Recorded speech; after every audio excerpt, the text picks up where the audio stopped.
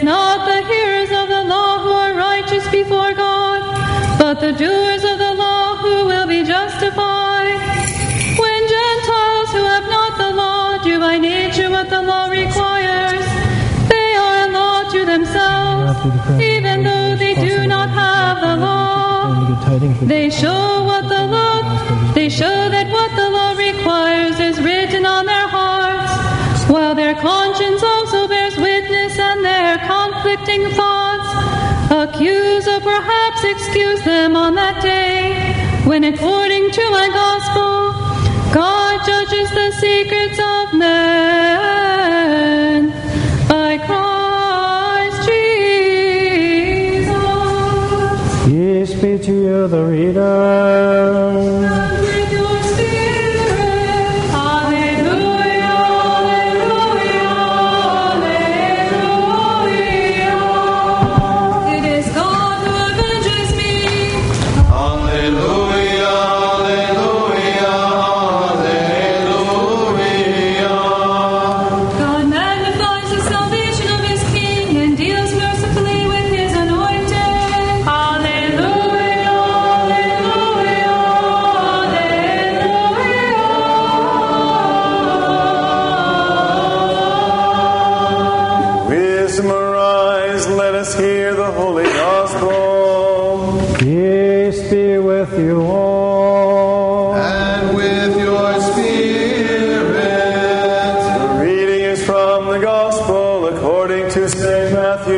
Let us be attentive. Glory to you, Lord, glory to you. At that time, as Jesus walked by the Sea of Galilee, he saw two brothers, Simon, who is called Peter, and Andrew, his brother, casting a net into the sea, for they were fishermen. And he said to them, "Follow me, and I will make you fishers of men." Immediately they left their nets and followed him. And going on from there, he saw two other brothers, James the son of Zebedee and John his brother, in the boat with Zebedee their father, mending their nets. And he called them. Immediately they left their boat and their father and followed him. And he went about all Galilee, teaching in their synagogues and preaching the gospel of the kingdom and healing every disease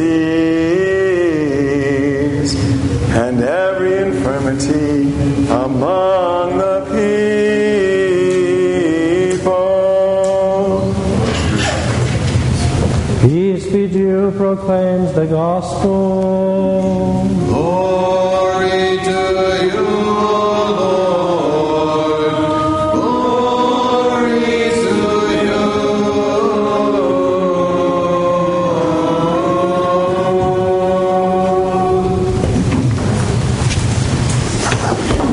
In the name of the Father, and of the Son, and of the Holy Spirit. Amen. Seems like everyone is interested in a good cover-up. We like to read about it in the news, presidential elections, Benghazi, back to Watergate, whatever it may be. We always want to find out those hidden secrets, have them revealed, and there's some satisfaction in finding that out. Yet the curiosity about things that are in the outside world hides the fact that all of us are a part of the greatest cover-up in history. And that cover-up is the covering up of our own sins. We hear in the gospel, in the epistle reading today, St. Paul talks about the judgment of the Jews and the Gentiles. He says that God has no partiality, that everyone will be judged equally, those with the law, those without the law, because they have the law written on their hearts. And we see how, as St. Paul says that, he closes with those words that God will judge the secrets of men. God will judge the secrets of men. And in Greek, that's ta krypta ton anthropon. You hear that? To kryptos. What does that sound like? Crypt. Our secrets, our secret sins, our hidden sins are in this crypt within our soul. This is what we cover up our entire lives. And this is truly the great cover-up. Because this is what we do day in and day out, is we hide our sins. We hide them from the people around us. We hide them even from ourselves. And this great cover-up is something that makes us desire to go and look out at other people's sins. There are many ways in which we hide our sins from ourselves. Many ways that we hide our sins from other people.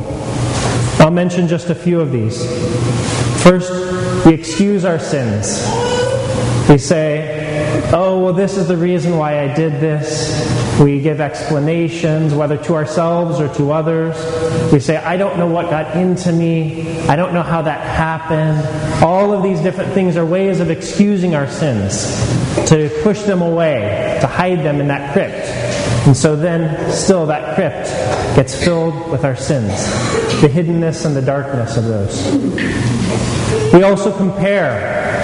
We say, oh, well, I did this, but that person over there did that. We say, well, if I were in their shoes, I wouldn't have done something like that. So we compare ourselves with other people. We say, oh, well, I'm a pretty good person. I don't do that many bad things. And how can we say I'm a pretty good person? Because we look at the other people and we say, well, there are people that are really sinning. I'm not really sinning that much, so I'm a pretty good person. Another way that we do this is ignoring our sins. There are so many ways to distract ourselves from the sins in our very own lives. St. Paisios, in this fairly recent book, this is the fifth volume of Passions and Virtues, excellent book. He says this: there's no benefit in researching the whole world if you haven't researched your own inner world. What he's saying by that is, we go and look everywhere else for things that we want to see and find out about, and we don't spend any time looking inside of ourselves. We just ignore this crypt that is filled with all of our sinfulness. We just ignore it. And so it continues to be filled. Another way that we do this is by redirecting. It's like that old adage in political science: if you've got a lot of domestic problems, just start a war. Like there are bad things going on inside of here, so I'm just going to go and point over there instead. I'll talk about what other people are doing or what other situations there are out there, because someone says, oh, well, you did this thing. You say, oh, well, but look over there at that thing over there. See how bad that is instead. Another way that we do this is by minimizing. We magnify our good qualities. And this is especially in our heads. We think about all the ways in which we're good, so we don't have to think about the ways in which we fall short. Of course, there's the classic one, which is blaming. It's not my fault. It's that person's fault. My coworkers are mean. My parents made me this way. I was raised in this kind of household. My children do this. All the different ways in which we can blame. So many ways in which we point the sin away from ourselves, and we continue this great cover-up in our lives. So why do we hide our sins? This might seem like an obvious question. Why do we hide our sins? Think about this. And why does God want to reveal them? You see, sin is a wound. It's not an infraction.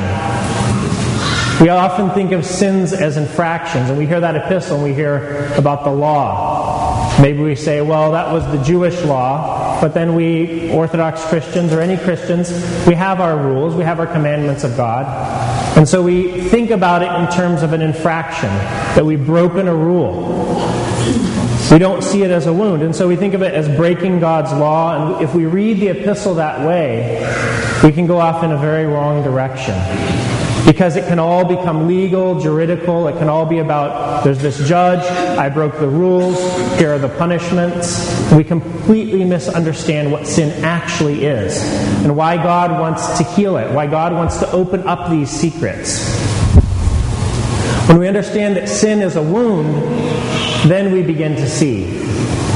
So this hidden place deep within our souls now is not a place where we've been writing down the things that we did wrong, but rather it's a festering wound. It's something that is sitting there unhealed. And what are we doing as our solution? Cover it up. Cover it up. Maybe it's not there anymore if I just cover it up. What happens then? So we keep these things inside of us. But if sin is a wound, it's a self-inflicted wound. And for that, we have shame. This is really at the heart of why we don't want to face our sins. Why we want to keep covering them up is because we're ashamed about them. We feel exposed. We actually say something about our sins to other people, ask their forgiveness, say, I did this wrong, go to the priest and confess it. All of these are ways in which we expose ourselves. We expose our self-inflicted wounds, our self-harming. And so instead, what do we want to do? We just want to say it doesn't exist. It's not there. But the epistle is very clear. God will reveal our secret sins to us. In fact, He's doing that right now as we speak. He continues to reveal to us our sins. This is what the epistle talks about, the law of God written on our hearts, our conscience either condemning us or our conscience helping us to see the ways in which we're doing things in the right way. So this is the way in which God is continually working in our lives, saying, look, you have this thing. Attend to it. Heal it. Seek healing on this. So the last question is, how can we be healed from these? Let's say that we actually want to open up that crypt and reveal all these things, let the light of God shine in the darkness. How do we do that? Well, the most direct and most powerful way, of course, is in the sacrament of confession. In confession, we have the opportunity to do real spiritual surgery.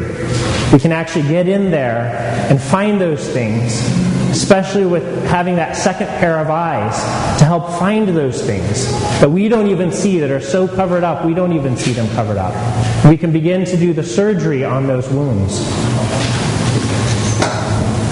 Another way in which we can do this is with spiritual awareness. And what this is what St. Paisius talked about, and I'll read another passage, a longer passage about this, is listening to our conscience, hearing it, not ignoring it. When we have that little pain, that little sense of remorse or compunction, repentance, whatever it may be, listen to it, hear it, and actually actively look inside of ourselves. What do I do in my life? What am I doing that is wrong? What am I doing that I'm hurting other people, that I'm hurting myself? This is a passage that he gives to us. This is again from St. Paisius. You must turn in on your own self, to do the work on your own self. How did the saints become sanctified? They turned their attention to their own self and focused only on their own passions. They exercised self-criticism, self-reproach, which allowed the scales to fall from the eyes of their soul, so that they were enabled to see clearly and deeply. They saw themselves as beneath everyone else and considered everyone else to be better than themselves. Now pause here for a moment. The saints think themselves to be better than everyone else. No. And what do we think? I'm a pretty good person. I'm a pretty good person. For all these other people that are clearly below me, I can see. And this is because we look at everything in the legal framework. So if a person kills and another person kills, are they equal? In a legal sense, yes. Very much so. But this is not the judgment of God. Because God judges what is going on inside the person's heart. Both are guilty, of course. But the measure and way in which their guilt is very different, depending on the nature of the situation, depending on what they have inherited in their own lives. And this is the problem with us looking around at the rest of the people around us. We only see the outside things. And so from a legal sense, we can say, well, that person did that, they're worse than me, because they would get in trouble for that, and I don't get in trouble for that. But when we look inside, then everything is flipped around. Because then we realize I have no excuse for the things I'm doing. I have no excuse for hurting people, for angering people, for being resentful, envious, jealous, whatever it may be. I have no excuse. I can make excuses, but when I actually look inside, as St. Paisius is talking about, I realize I have no excuse. As for those people out there, I don't know what reasons they have for what they did. So those people now become exalted and myself placed low because I realize the reason I've done the things I've done. And those people, I have no idea. I truly have no idea why they do what they do. This is the way that the saints look at this. And this is how they can say that they are the worst of sinners. I'll continue. He says, they magnified their own faults and minimized the faults of others because they gazed with the eyes of their soul and not with their earthly eyes. This explains why they would say, I'm the worst of all men. The eyes of their soul had been purified and become powerful binoculars with which they saw their small faults, mere splinters, as beams. But we do not see our own faults, which are actually enormous beams, or we see them as little splinters. We examine others with a microscope and consider their sins enormous, but we fail to see our own sins because the eyes of our soul are not clear. The key is to purify the eyes of the soul. Again, his final words, the key is to purify the eyes of our soul. We must look within ourselves. And as he mentioned in here, a key to that is humility. And we talked a little bit about that last week. We must have the humility to look inside of ourselves. And St. Paisios talks about putting ourselves below others. This is a very simple practice. It's a very easy thing to do. It seems hard, but it's not. Just tell yourself, I'm worse than that person. I'm worse than that person. This is not in a way of beating ourselves up. Oh, I'm just the worst person. I can't get out of here. No. But when we have that temptation to think of another person as below us, flip it. I don't know what that person is, and I don't know why they're acting the way they are, but I know myself, and I know all the things that I do. This is the way that we can practically move towards humility. And the last thing that we can do to uncover that crypt within our souls is the path of love. To begin to know God's love. Because this is one of our fundamental problems, is that we really don't want to expose ourselves and expose our sins because we're afraid God won't love us, or He won't love us as much. Again, it's that judge in the court. He sees the infractions and says, this is your punishment. This is not our God. And for this, read the Gospels. Read the prayers of the Church. See our Lord's love and compassion. We constantly say, Philanthropos, the one who loves mankind. We say that He is all compassionate, ever merciful, long-suffering, all of these things. In the Epistle of Romans, a few verses before what we read today in the Epistle, St. Paul says, the goodness of God leads to repentance.